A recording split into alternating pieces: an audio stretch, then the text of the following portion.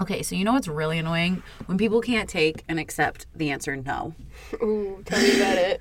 Well, first of all, I was at a party last night, and I decided I wasn't going to drink, which, to me, I didn't do it. But, so I had a whole bunch of people just, like, trying to force me to take shots. And, like, I finally had these two people that we were at a house party, but they were bartenders who were off duty, but obviously making all the drinks, because that's what happens when you're a bartender at a party. And they both stood up at almost the exact same time and was like, she said no, now leave it the fuck alone. And I was just like, for them. First of all, grade A, thank you to those people that I don't know. I don't even know your fucking names, but thank you.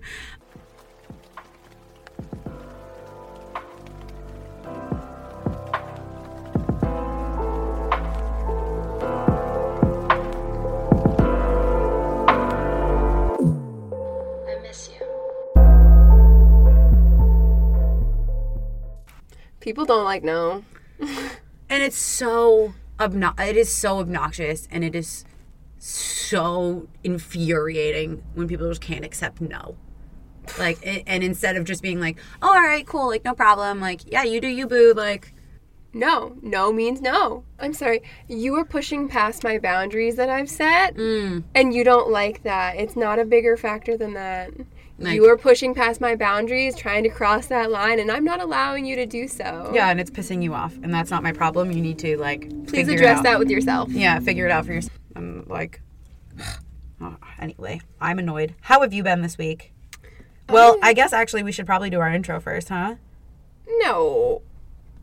You still want to chit chat first? We can chit chat. Okay. So I am peachy. I've been saying just peachy all week.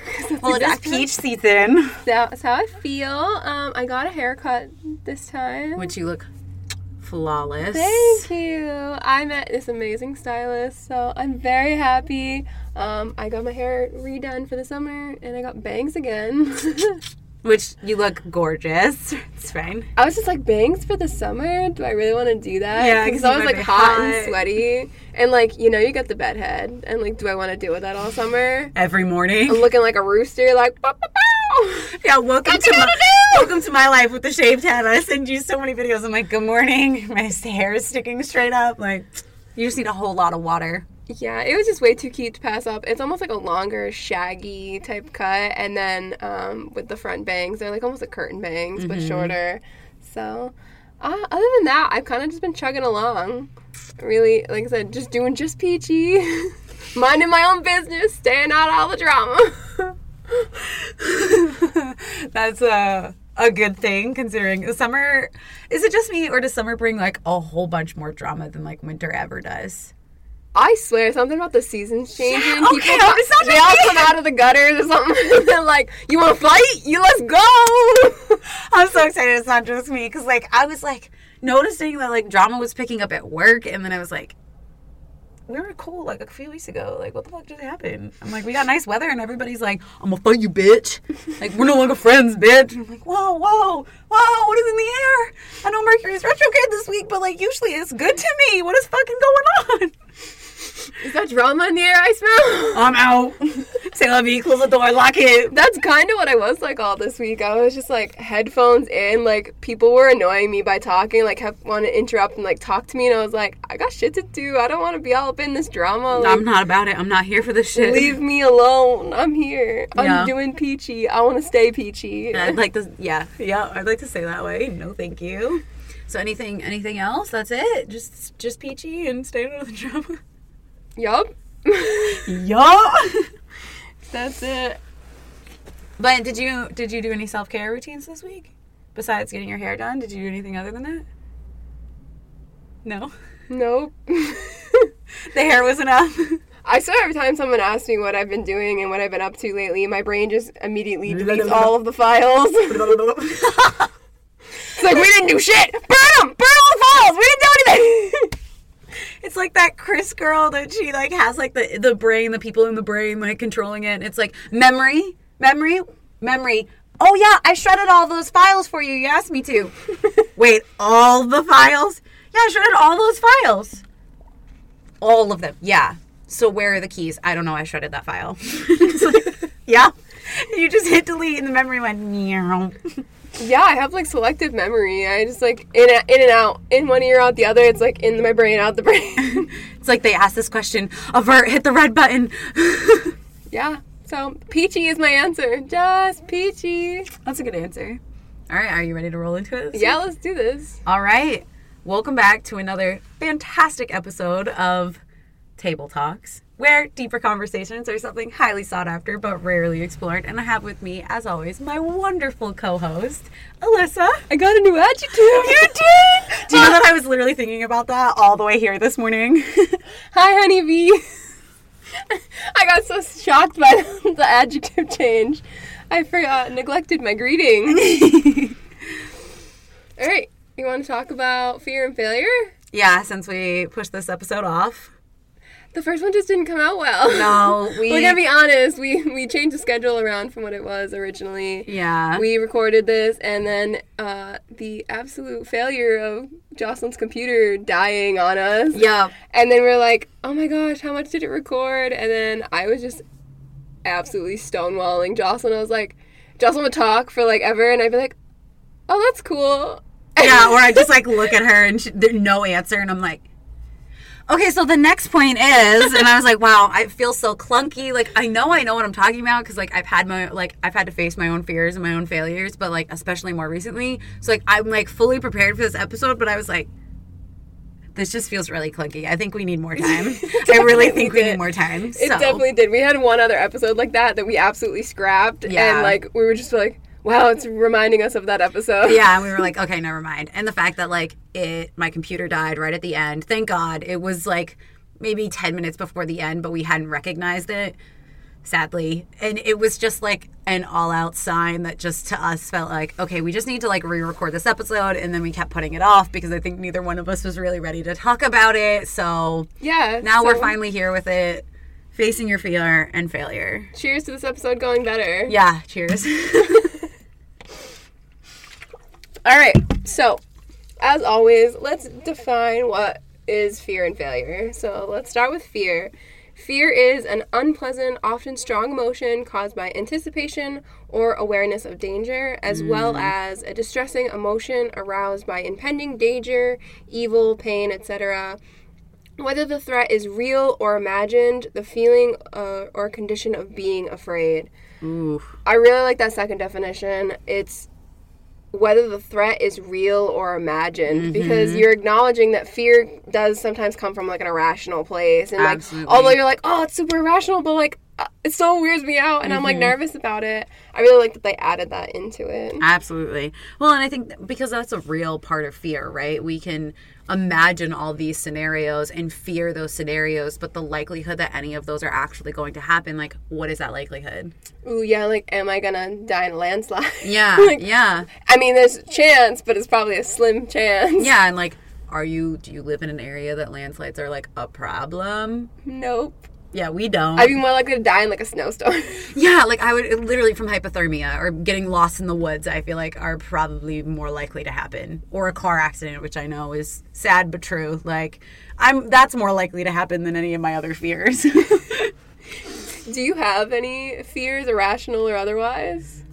I know for me, fear of failing is like a huge fear of mine. I think that's common for a lot of us. Yeah. And I think much outside of that fear, I'm like trying to think of like whether there's snakes. Snakes used to be a fear of mine, but I got over that once I started holding them and playing with them. And I was like, oh, they're not actually trying to kill me all the time. Cool. Yeah, and I was like, oh, so when they're fed, they're like, they just want to like hang out and like be little dogs and be like basically held and pet.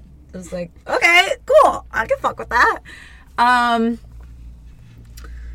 can't think of really like, I think one fear that I do have, and it's only because summer's coming up, is getting beetles in my hair when I'm swimming. Like I'm afraid of that. That was something that like, because my hair was always like up in a bun and like, or in a ponytail and like just a mess in the summer. I remember having that happen as a kid. So I think that's why like, if there's beetles in the pool, like I'm skimming the entire pool and my hair is up and I probably am not going under the water until I figure out where all the beetles are. Sounds very valid. I wouldn't want to like shake my ponytail out after a long day and be like, beetles! Yeah, right. And I just saw a video on TikTok of a guy that was like he had dreads and he was like getting it pulled out and like he had something and there was like, yeah, it just keeps like itching my head, man. Like, I don't know. And the way they were moving the dread and trying to like see made it look like whatever was in there was actually like moving like a bug, and it wasn't. It was like a fishing lure, but like of course as you're moving it, it's like green and orange, so it looks like a fucking beetle, but it's a fishing lure. Sir, how did you get a fishing lure? He sleeps on the beach, so they were like, "Do you like sleep on the beach?" He's like, "Yeah, man, like all the time, bruh. Like it's just so great being with nature and the ocean." And I'm like, bruh. So much so that there's a fishing lure stuck in your head. Like, how many days were you sleeping on the beach for you to get a fishing lure stuck in there? Like, so, like, again, this, like, brings up that, like, fear of, like, having beetles in my hair. And I was like, summer's coming. I just saw that video, and I was like, not for me. This is very off topic, but you said breathing, and then I thought of this video I just saw recently. The guy bought, like, peanut butter at Kroger's or something. And it was breathing? And there was a hole in the middle, which no one decided to talk about in the video. And I was like, what the fuck? Why is it breathing? Because peanut butter has bacteria in it. Like, because it got too hot? Or, like, I thought maybe the hole at the bottom was causing an air bubble, and so that was, like, pushing it and having it retract, and so it looked like it was breathing, but I was like... No, there's, like, actually, like, when peanut butter goes bad, there's, like, a certain bacteria in it. Like, I don't know why I did this, but after I saw that video, I went and did some research, and it's, like, peanut butter, once it's already turned, and it's been in, like, climates that keep changing, like, back and forth, which it probably does on a fucking truck and in warehouses, it actually creates a bacteria once it's, like, made into the cream, and, like, it, like, is, like, it will kill you. It will literally kill you by eating it. I hope he didn't eat the peanut butter. I don't think he did. I think he threw it out. I think I saw the same video, but, like, I definitely went and did some research afterwards, and, like, peanut butter that's gone bad, like, will, and I'm like, is it a fucking live? It kind of, like... Is this like Interstellar or some bullshit? Like vegan is now including peanut butter because it's breathing. Yeah. And it definitely made me think, I'm like, how long does it take me to eat a jar of peanut butter? And I was like, a really long time. He had the big one, though. He had, like, the family size. I always just get, like, I'm a Jif girl, so I always just get, like, the smaller one. Yeah, me too. But I make sure it's small so that I don't, because I don't go through a lot of peanut butter. But that's, like, weirded me out. I was like... Super freaky. Oh, okay. Anyway. My fear. I was going to say, where are we going with this? Oh, yeah, your fear is next. I don't know if I've had many fears. I used to be afraid of heights, but I got over that. I started trying rock climbing, and it actually sounded really fun, so I got over that. For a while, I was a little nervous about having spiders crawl into my mouth while I was sleeping, because I saw that statistic that you eat, like, 8 a year. Mm-hmm. Got over that. 8. I only saw 3. Oh, was it? I thought it was, like, 6 or 8, maybe. Maybe my stats are wrong. No, that's okay. Maybe my stats are wrong, because 3 feels like a low number. I also just, like, had to realize that I wasn't going to have any control. If there was a spider crawling in my mouth while I was mid-ram, like, it's not happening. There's nothing I can do. No. I guess I'm getting some extra protein today. Some extra micronutrients. Chocolate-covered crickets and some nice crunchy spider. Oh, gross. But I think the only fear that I have left is some claustrophobia. Because I'm not claustrophobic in, like, caves or anything. I've been in, like, small caverns. It's usually when, like, it's so random, but, like, when someone sits on me. You. Yeah. I was going to say, I definitely have that fear, or, like, when, like, cuddling, I don't know about you, but, like, when I cuddle with someone, like, I like to front cuddle, but I can't be the person on the bottom with my head in your chest. Like, or, like, in your neck area, like, I have to be the one on top, and you have to be, like, in my chest, because, like, that, it's, like, hot air, and, like, it just, like... See, even that doesn't bother me. Maybe it's more of, like, a suffocation factor. I think, yeah, that because, pinpointing it to my childhood here, I remember my brother sitting on me, because I had the remote control to the TV, and he wanted it, and obviously he, like, sat on me as a tactic to get it back, but I was like, whoa, whoa, whoa, whoa, whoa, get off me! I freaked out. Take it back, you can have it. Yeah, so now, and somebody else did that to me. They put, like, a soda bottle on my back, and I was like, whoa, whoa, whoa! And so, ever since then, I don't know if I'm getting over that one.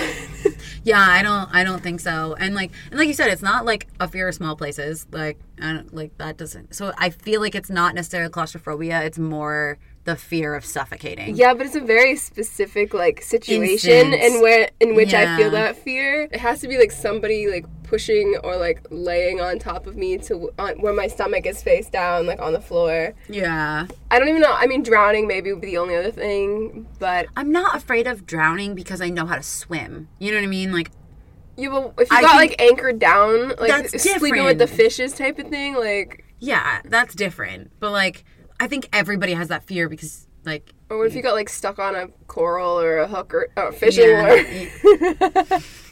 in the ocean, and then you're like... Yeah. Okay. Like, I think we all have those fears, but I think it's, like, it's not to the point that, like, we don't actually, like... Well, I guess obviously some people do, because some people, like, don't go swimming for the reasons of being afraid of drowning. But I feel like being afraid of drowning and, like, being afraid of suffocating are a little different. I don't know. I feel like there's a fine line. On this week's episode of 1,000 Ways to Die. Anyway, so back to facing your fears and failure. Jocelyn had some really good facts that you might not know about fear, and I thought these were really cool. So, Joss. Yeah. All right, so fear is physical.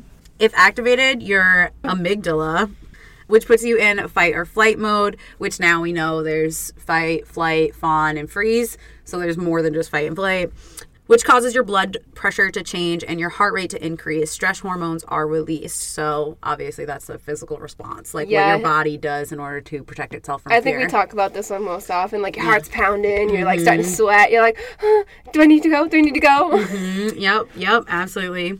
And this one was kind of interesting to me, is fear can make you foggy. And this one was really interesting because I think about, like, my fear of failure and, like, my, like, imposter syndrome and things like that. And I'm like, I do make really, like, irrational decisions that, like, once I'm in the clear, I look back on and go, why did I think that was a good idea? And I'm like, not that it was a terrible idea, but just, like, it wasn't the best idea it could have been if I would have taken some more time to think it out. And it's like, well, yeah, I was in a state of, like, I'm afraid to do this thing, but I need to do it, so I'm just going to do it. So it made me foggy, which is interesting. That one makes me nervous because, like, you think fight or flight, and you'd hope that it would be, like, your survival instincts kicking in, but to hear, like, it's making you foggy and you're not really making the best decisions because you're in fear of your life, like... What? Ooh, doesn't that contradict each other? Yeah, absolutely. Every serial killer in a movie... Yeah. Is that why we all, like, you know, in those movies, they, like, go to the basement or they go to the attic because, like, you're in let's go out to the barn. Yeah, like, let's hide behind the chainsaws. They won't see us. Yeah, like... Let's stick together and then split apart. Yeah, like... It's so weird that, like you said, like, you would think your survival instincts would really play a role, and, like, it seems to fucking go out the window right here. I would think they'd be, like, highly alert, fine-tuned, like, right. I'd be making the best decisions of my life because my life is at stake, and now you're saying I'm dazed and confused. Right. Like, what is that shit? But anyway, number 3 is fear can become pleasure.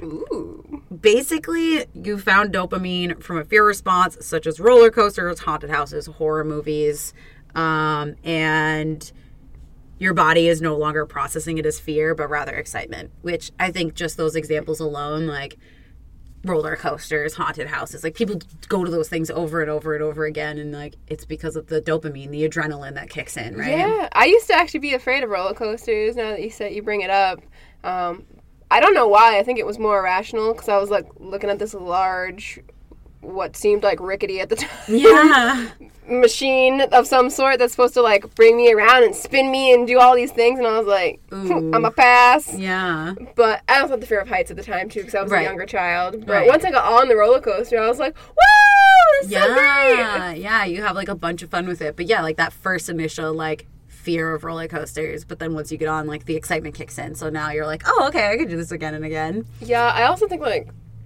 fear can become pleasure, like sexy time. Oh, 100%. Like, ooh, that dominating, like, I'm a little fearful, but like I kind of am into it. Yep, absolutely. Number 4 is fear is not phobia.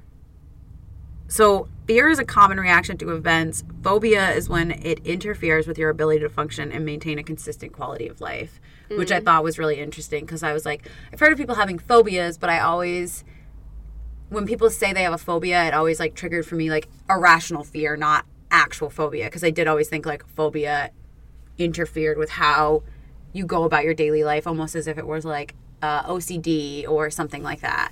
So it just seemed...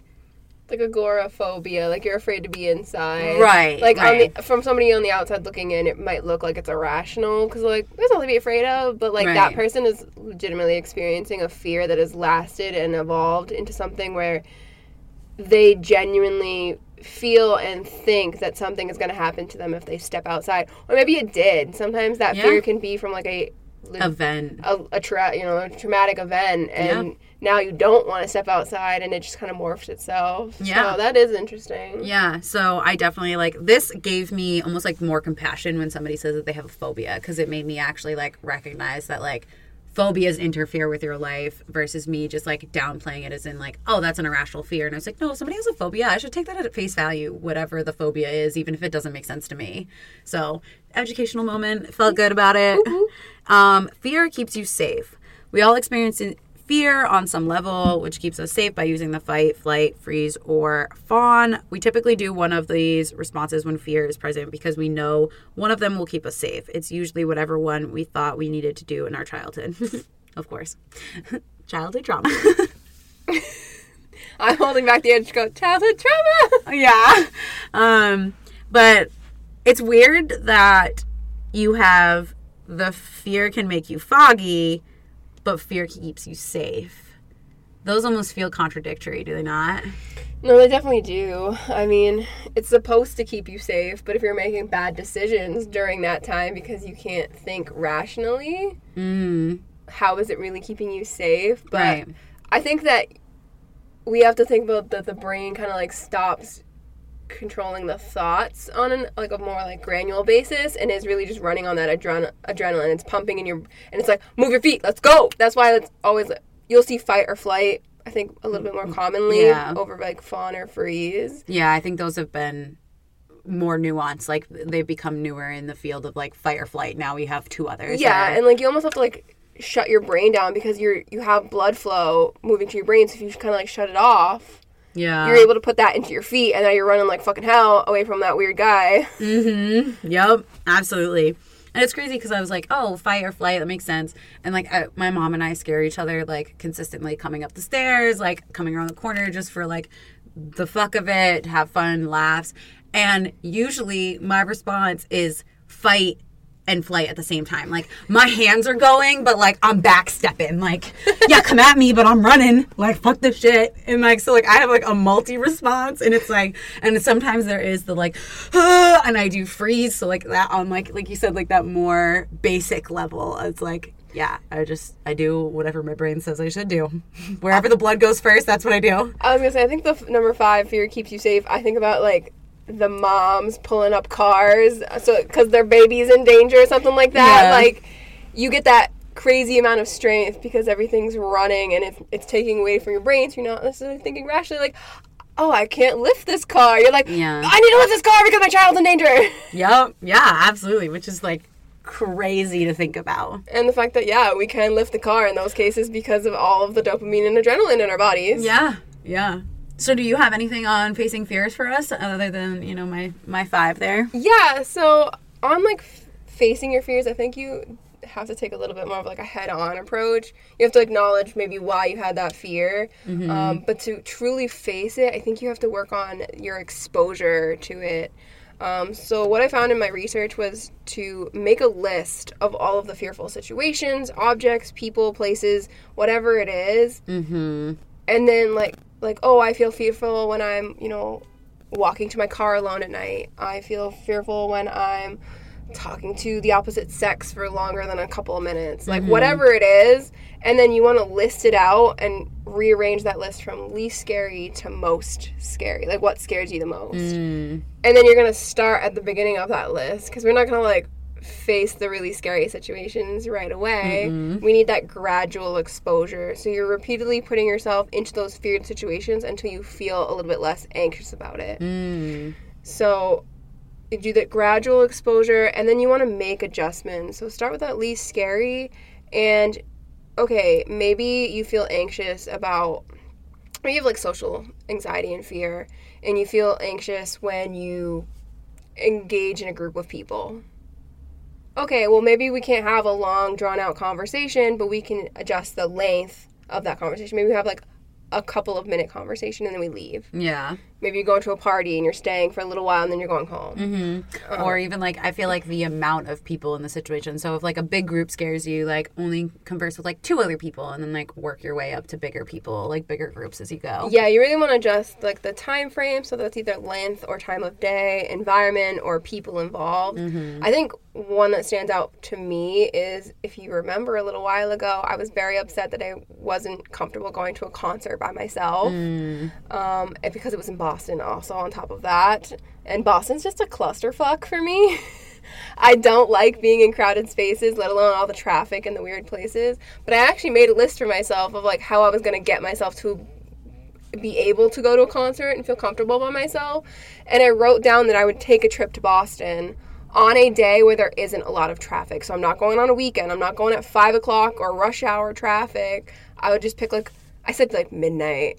Like a random time weekday, frame. and I'm just going to take, like, a little hour-long trip to Boston so I'd get comfortable with the drive and, like, where I am. I think that's a great example of, like, that adjustments Absolutely. to what I feel kind of anxious or fearful about. Yeah, of course. I think that's a great thing to do, too, is, like, taking the initial drive just either into the city you're going into or the place that you're going into, or taking the drive to the actual location that you're going to. Well, that's what driving used to really freak me out. I, like, didn't want to get my license. Like, I was not the typical 16-year-old that was like, driver's ed? Like, I didn't want to do driver's ed. I felt nervous thinking about all the people, like, in the back seat watching me drive like a complete moron because I didn't know how to drive at first. And so, like, I waited until I was 18 to get my driver's license, and my parents taught me, and I didn't do any driver's ed. And I didn't like going into Providence before and taking highways and stuff. But the more I did it, the less anxious I felt about it. And I was driving, like, the same highways over and over again. So I kind of, like, had that granular adjustment. And now I'm at the point where I'm considering going to Boston by myself. Whereas, like, I don't know, it was 10 years ago now, I'd probably be like, No. nope. Yeah. Yep. I'm going to stop there because I know you had some interesting hints. my 10 little ways to fight your fears. This is from the NHS in Scotland, for basically health in Scotland. I thought this was a very interesting article. And the first one is take time out, which I thought was really cool. And that's just basically, like, when you're flooded with fear or anxiety, like, take 10, take 15, and go do something that gets your mind off of it, whether that's, you know, if you think going for a walk is going to help, or meditation, or, you know, making a tea, or whatever it is for you, take that time. Breathe through panic, which I really liked that one. I think you have to breathe through panic. I mean, how many times have my heart been, like, pounding in my chest, and I'm like, you got to just sit through it, like... You gotta breathe. You're gonna, if you leave right now, you're still gonna have the same fear. If anything, you're gonna, like, reinforce it. Yeah. So if you stay in, like, okay, maybe I can't do 10 seconds, but I'm gonna do 5. Yeah.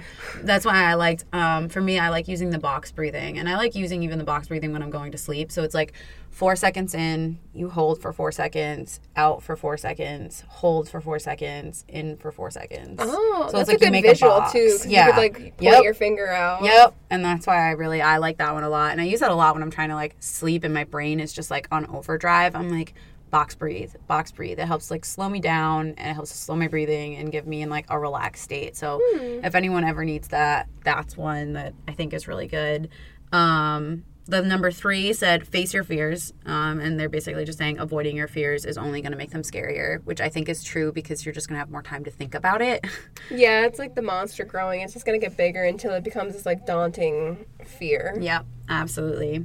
And imagine the worst, which sounds like that's what you did with your make a list. I think that's great. You imagine the worst possible situation, make a list for that. Scenarios. Right, absolutely. We talked about that in the Overthinker Brain episode, I think 4, right?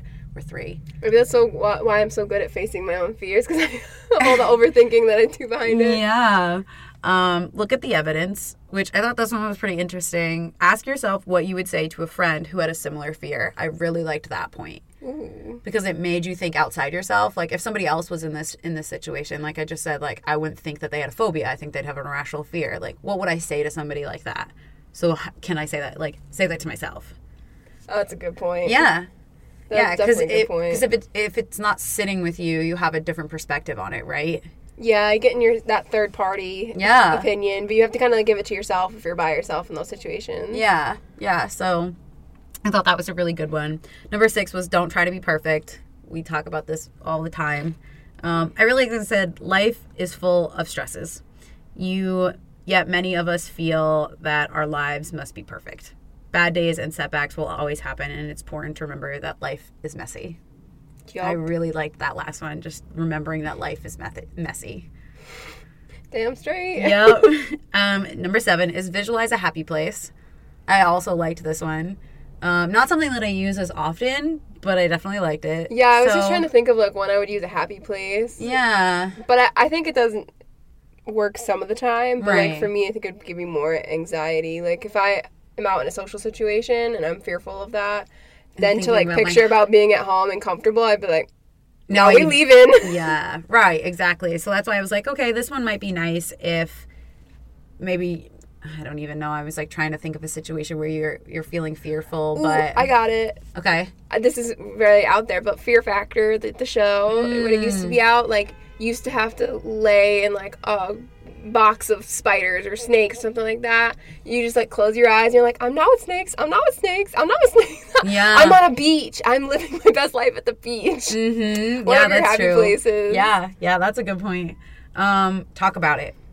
Sharing fear takes away a lot of their scariness.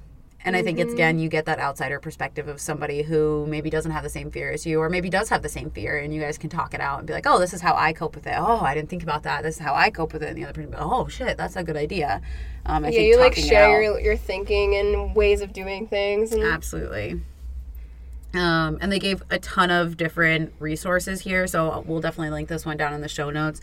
This is mostly for Scotland, but they definitely have some cool things in here.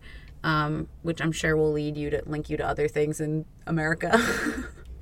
They had one for this was the one where they said also cognitive behavioral therapy, but we're not going to talk on that. We're just going to say if you feel like you need therapy for any of your fears, we recommend going and getting it.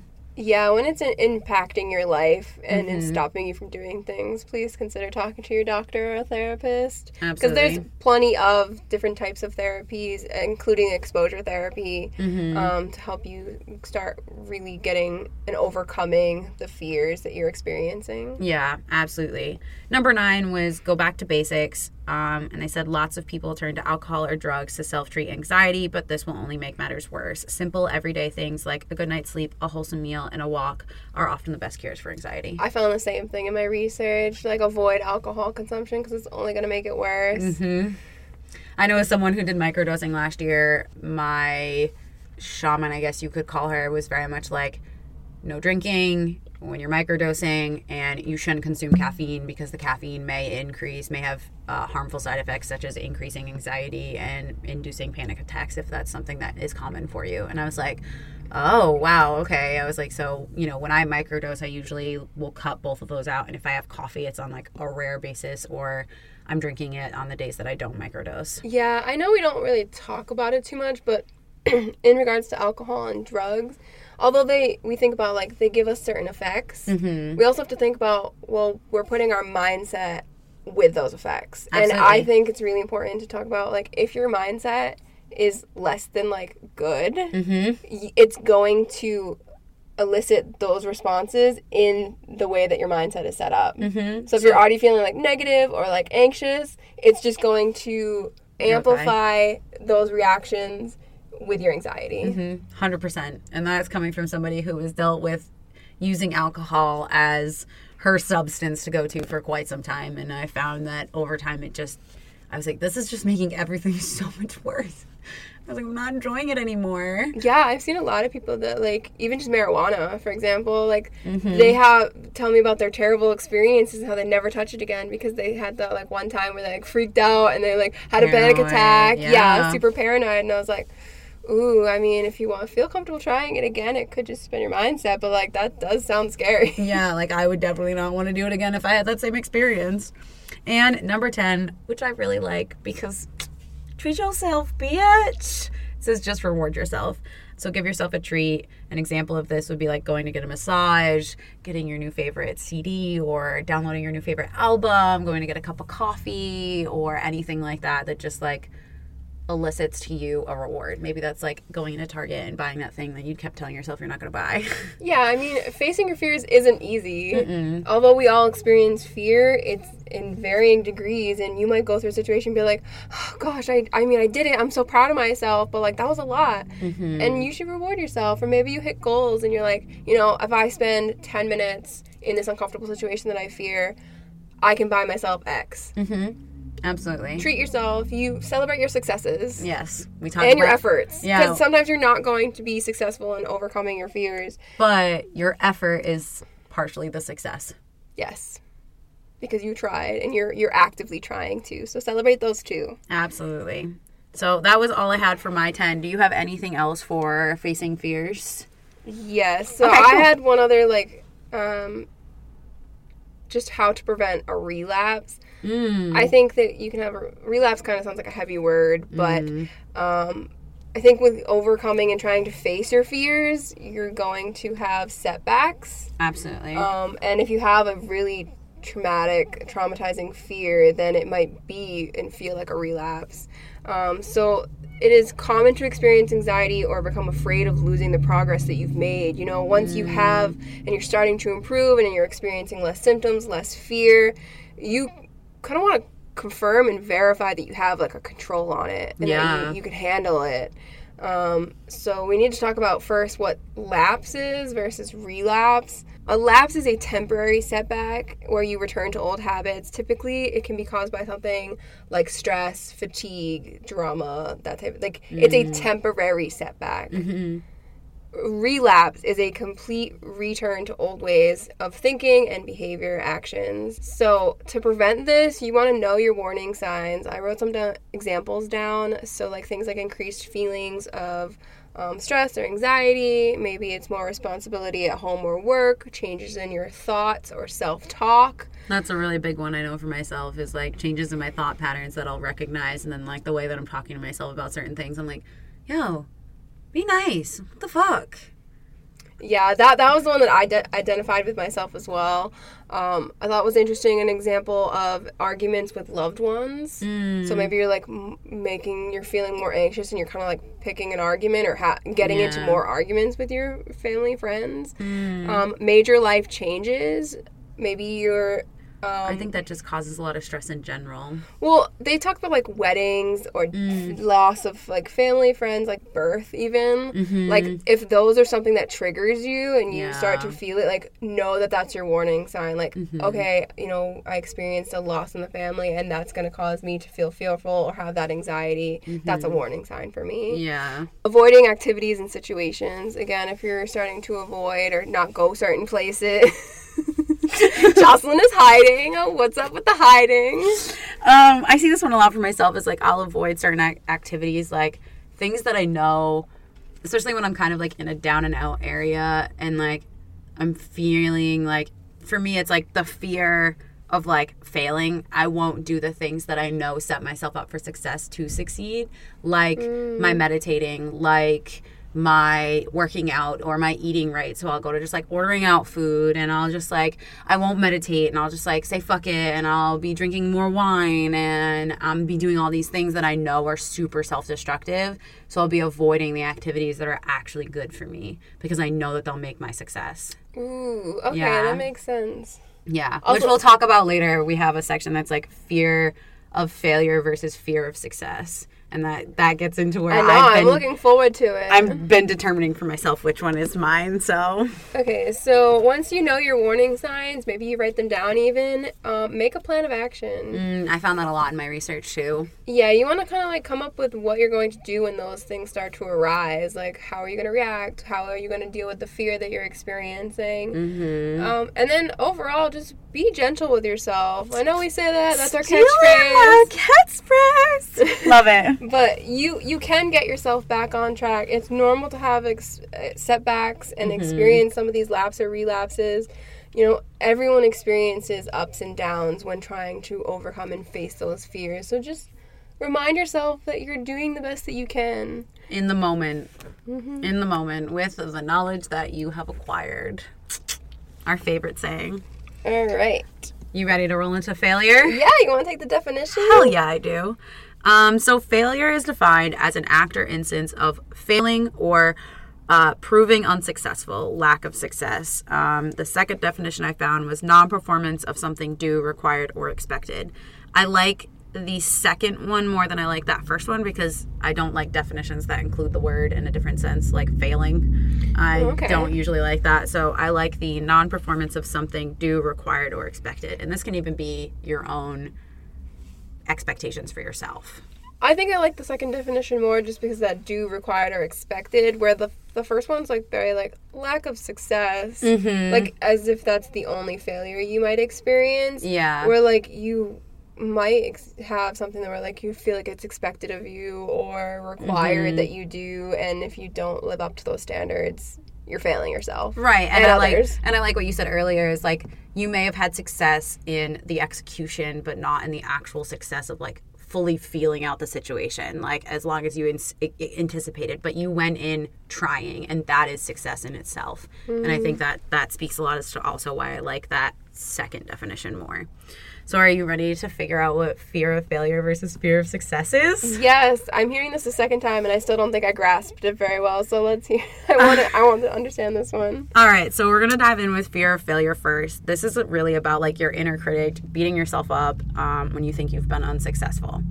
So this is like more like that imposter syndrome and constantly beating yourself up because you're not completing the things that you think you should be. So fear of failure is mostly to do with you and your own thoughts around your success or failure. Yeah, and your own accomplishments. Okay. It's like almost like accomplishment driven. Okay. Versus, so this we'll go versus like fear of success is more about what others expect of you and how others see you. Do you don't feel like they have some overlap? I think that they do, but I think one can be very different than the other. So let's dive in a little bit further. So like fear of failure can look like anxiety, avoidance, feelings of loss of control, helplessness, powerlessness, versus like fear of success looks a lot like low goals, procrastination, perfectionism, quitting, and self-destructiveness. Quitting! I must be a part of that. And for me, it was the self-destructive. And I was like, I'll self-destruct. And I literally just said this. I'll self-destruct when I know that, like, I'm doing things that will make me successful. I'll do things that make me revert backwards. Versus having that of... But I guess that's also, like, self-destructive is also me being avoidant. Right? Yes, I think I'm just trying to grasp the actual wording. Like, the fear of failure is specific and in tune to you and you feeling like you're failing yourself. But I think I'm struggling to understand why it's specifically fear of failure, and it can't also be fear of success, because I could fear success for myself as well. Whereas, like, you're saying, like, low goals, procrastination, perfectionism, quitting, self-destructiveness is fear of success, which is mostly about the reactions of others and, like, maybe those societal standards, like, oh, you should be married, 2.5 kids, like, have a nice house. And I get that, but I question why it's not also tethered to what I think about myself. Like, why can't I have fear of success specifically to me? That's true. And I guess I don't have an answer for you because I haven't done enough research. No, let's have a great debate. Yeah. But that's, I mean, and that's where I was like, well, I feel like myself, for me, I feel like my self-destructiveness is very avoidant. Like, I'm avoiding doing things that I know are going to make me successful. But are you avoiding them because you don't want to be successful in your eyes or society's eyes, other people's eyes? Because that's where I'm getting stuck on the definition. Like, if fear of success is only supposedly how internal, other people react, why is it, and why can't, again, why is that not fear of failure? Because you're failing other people. I think I just have trouble with the terminology. I totally understand the concepts that you're talking about. Right. I just think that it's fear of failure or success, because you can have that from yourself or from others. That's true. I don't know. We'll have to open up to you guys. So if you have thoughts about it, please comment below. Throw your opinions. Yeah, absolutely. So why do people fear failure and success? So I know for fear of failure, a lot of it is childhood, your upbringing, like what a personal definition of failure is, and trauma, versus like fear of success is backlash avoidance, which is just like the societal expectations. You don't want other people's opinions. Right. Your imposter syndrome, but also can be childhood experiences. So I feel like maybe the difference between these is like fear of failure is like a personal definition of success and failure. Because it looks different for everybody. Right. Versus like there's that societal standard of fear and like what success and failure is. I acknowledge that. I think that we also have our own terms for ourselves for success, because if we define failure for ourselves, how can we not define what success is, even in just like if I say failing to me is, let's go back to middle school and high school days, you know, failing to me was not being in honors classes and I wasn't living up to my potential. Right. Yeah. Well, the failure in itself defines success. My success would be having and excelling in all my honors classes and doing all of that. So yeah, I don't know. It's an interesting prompt. Yeah, it really is. And like I think that would be a great prompt to write for yourself. Like, what is your definition of fear? What is your definition of fear? Well, I guess you should actually kind of define what your definition of fear is. That's why they're together, fear and failure. Because when you fail, you're fearing something within that failure. Yeah, absolutely. I think when I'm taking away at the end of this, like, I understand both concepts as much as I don't quite get the terminology. I think that they put it with fear of failure because failure is specific to you and you have to define it. Yeah. Usually people aren't going to tell you that you failed. I mean, they might. Yeah, but it's never I don't feel like it's ever phrased in that way of like you failed. It's always phrased in like a much softer blow or like more of a how can we make you succeed type of way. I think not always, but I mean, I'm watching like a show, so maybe it's related to that, but like they're talking about it's a video game show and people would say that you're a failure because you're playing video games and spending all your time doing that. Like, there's that outright, like, you're a failure, you didn't do this. But I understand that that's because they're defining their definition of success and then throwing in saying, oh, because you didn't live up to my definition of success, you subsequently failed. Right. Oh, I think I'm starting to unlock it. Only took me 2 episodes to try. You're like, oh, that makes more sense now. You just gotta get there. You gotta deduct your reasoning. Yeah. All right. So with that, let's close that section out and talk about overcoming failure. We talked about facing fears. Now we need to talk about overcoming failure. So some great tips is to accept your feelings and emotions. You might feel sad, anxious, angry, etc. You might feel like it's easier to try to get rid of them. Failure is very uncomfortable for all of us. It's a weird and uncomfortable feeling to experience. But we really want to focus on processing your emotions and feelings. They're there to help you strive to find improvement. It's not to push you down. So take the time, sit with your feelings, feel those emotions, and try to accept them and work on accepting them. Yeah, and I think the end of last episode was a perfect example of that. Like, I had a meltdown on air, and I think it's just a perfect example of feeling your emotions when they arise versus waiting to handle them in any other situation. I think if you handle them when you're feeling them, and then you can look back and also process those emotions when you're not in the moment, is also really helpful because you were able to feel that emotion fully out. Yeah, I think you would end up finding yourself procrastinating on really deep diving if you avoid your feelings when you're feeling them. Because you can always, I'm always going to circle back. I'll circle back to that later. And then you don't circle back. All right. Next tip is failure does not mean that your life is going to be over. I think this is one that we need to hear. It's the truth. It doesn't define you. It happens to you. It's not what you are. Failure is not you. It's what happens. It is a situation, and it is this has been a phrase that's been really big for me lately. This is a blip in time, and I don't think that I will remember this. And that gives me the mindset of this is a singular moment in the grand scheme of things. And that's been way more helpful than, like, be present. Yeah, no fucking shit. I get I need to be present, but, like, I need something that is more concrete than that. That defines my future. Does this, and I think that's the question I ask myself. Does this little hiccup that I'm having right now define my future?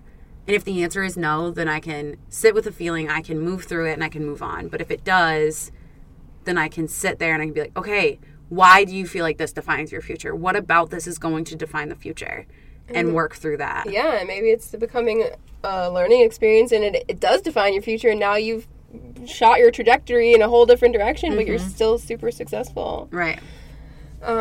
So failure is normal. Everyone experiences it at one point or another. Learn from your failure and be constructive about it.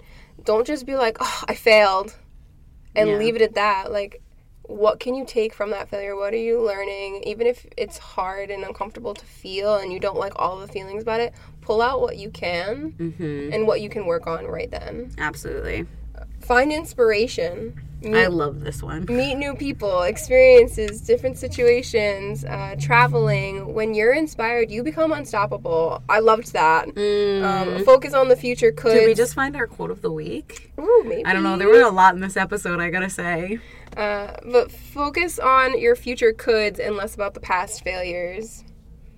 When you're inspired, you're going to strive and drive after it. Find that inspiration. Sometimes you don't have inspiration, and that is why you fail. And that's okay. It is okay.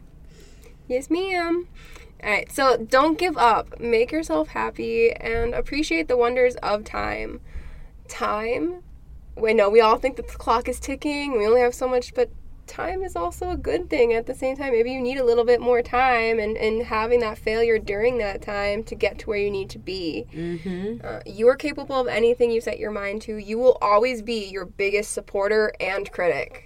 So keep that in mind.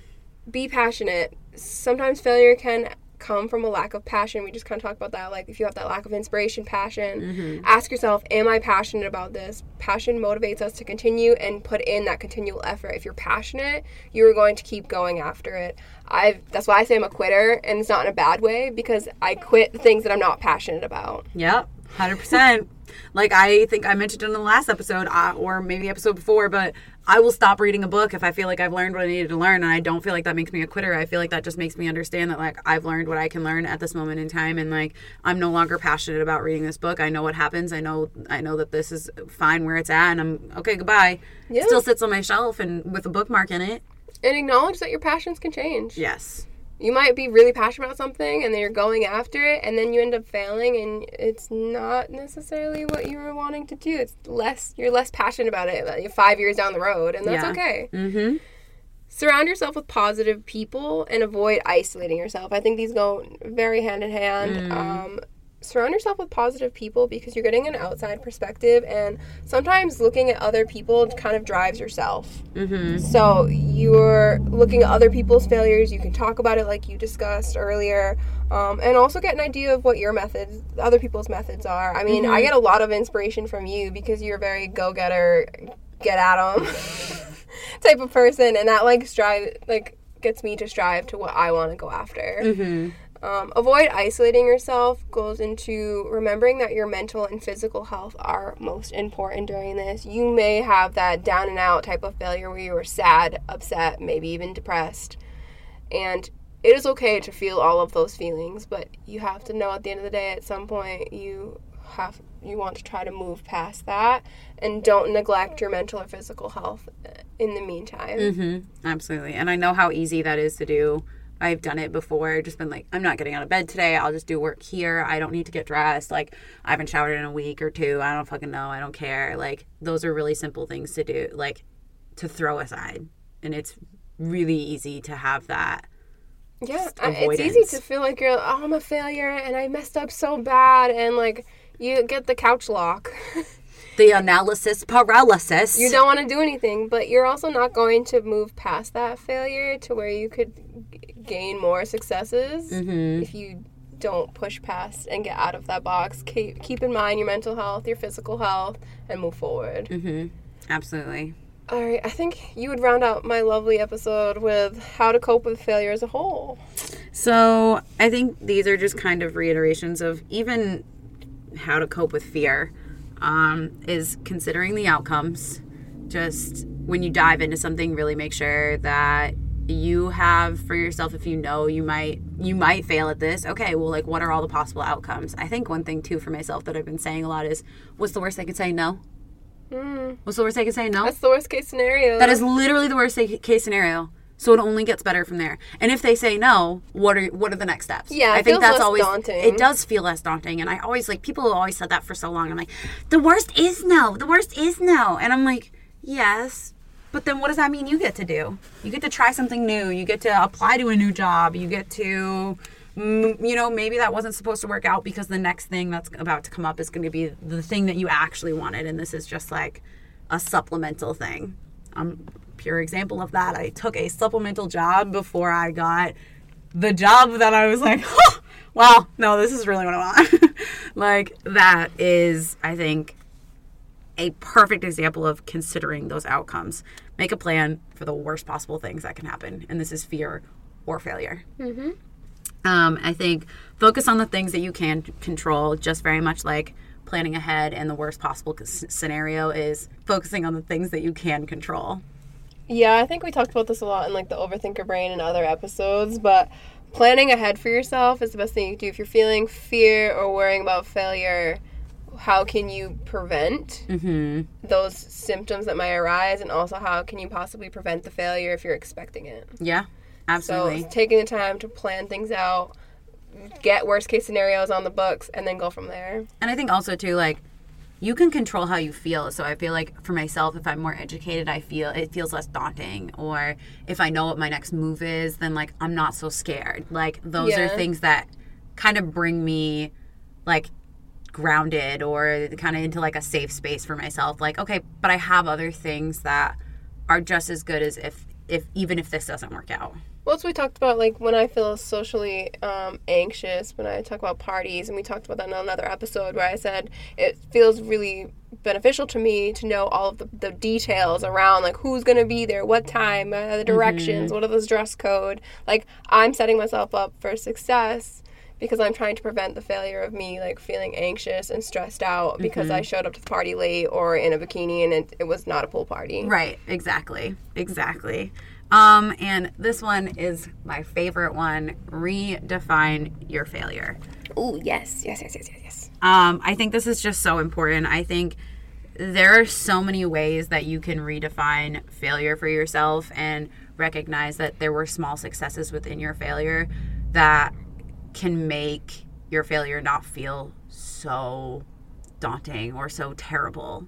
I think I've done this a lot in some moments where I feel like I'm failing by society's standard. Oh, who hasn't? Yeah, like you're just like, oh my God, I'm failing by society's standard. And then I look at it and I'm like, but do I really want to go that fast? And I think we're in such a fast-paced environment. So for me, I've been having that really big fear of like, oh, my business is failing. But like, it's not. Like, I still have a client. Like, I'm still having prospects. I'm still having interviews with people about like clients and things like that. And I'm like, oh, okay, I'm still having successes, even if they're not what society defines as a business success. I don't have a multi-million-dollar business, but I'm not growing at a 10K rate for, in 6 months or a year. Like, I don't want to. I want slow growth, and I want to slowly build the building blocks so that way when things do mess up, it's not like I grew so fast and then I had this giant failure where it possibly takes my company under. And that to me feels like a worse failure than having these small little failures along the way of like not living up to what society thinks a successful business is. So how did you change that definition for yourself of failure? Well, and I mean this strictly in the business sense, and I think that's because that's where I'm feeling it the most. I defined like my business, society's business success was having that multi-million-dollar business. And for me, it was, do I really want all that responsibility right now? Like, can I handle all that responsibility of growing at a super fast-paced growth rate in 6 months?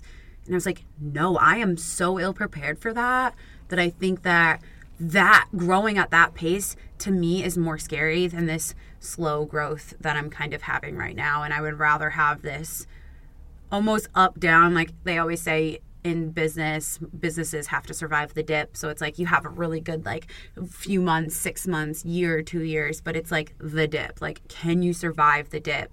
And I feel like if I have slow growth, I could survive that dip. But if I were to have like extenuating super fast growth, I wouldn't survive that dip because I would be so unprepared.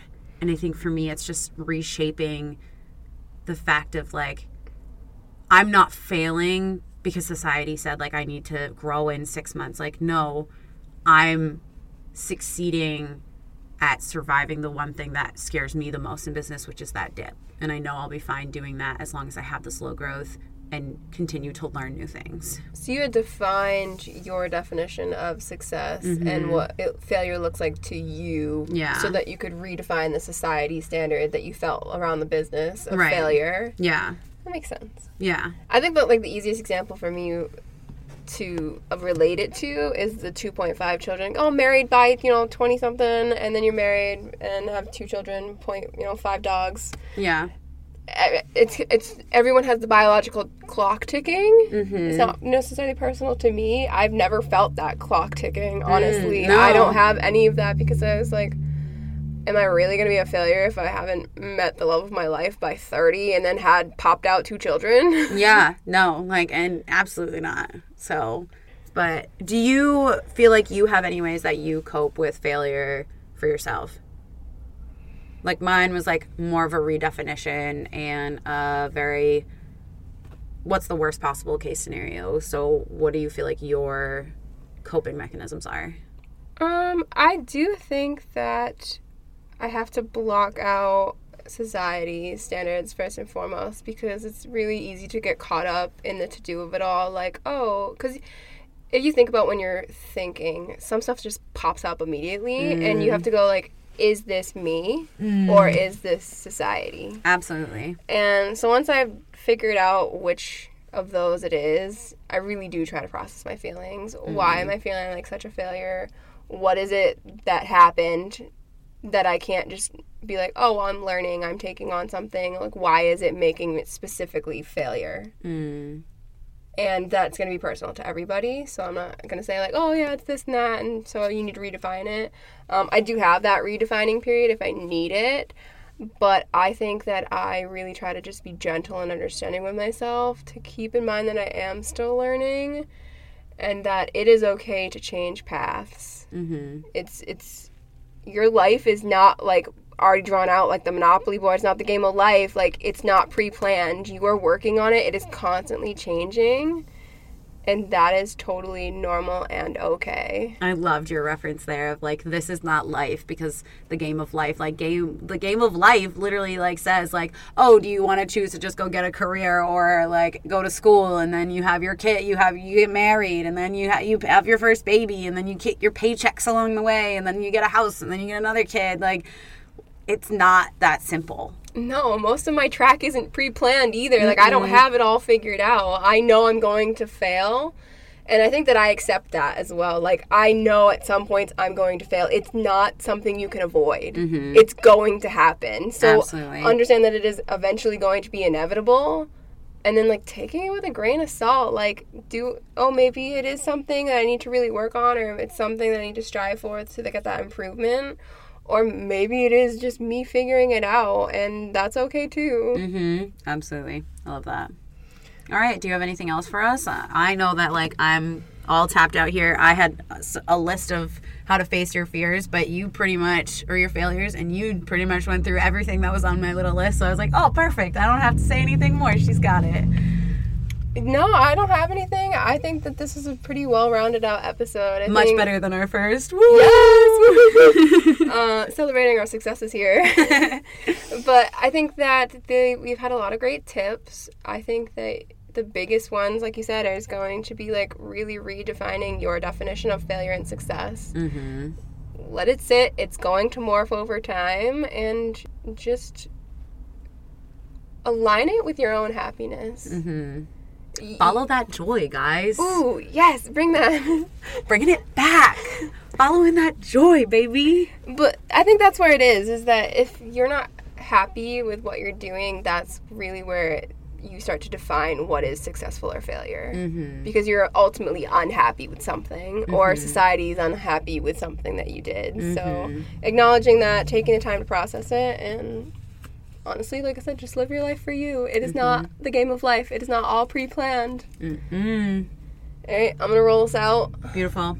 Follow us on TikTok, Twitter, and Instagram at tabletalks.podcast. Why am I losing my outro?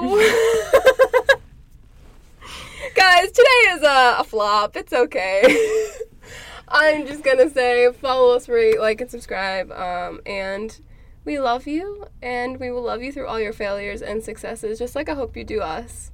And go out and do something bold. Love you and see you later.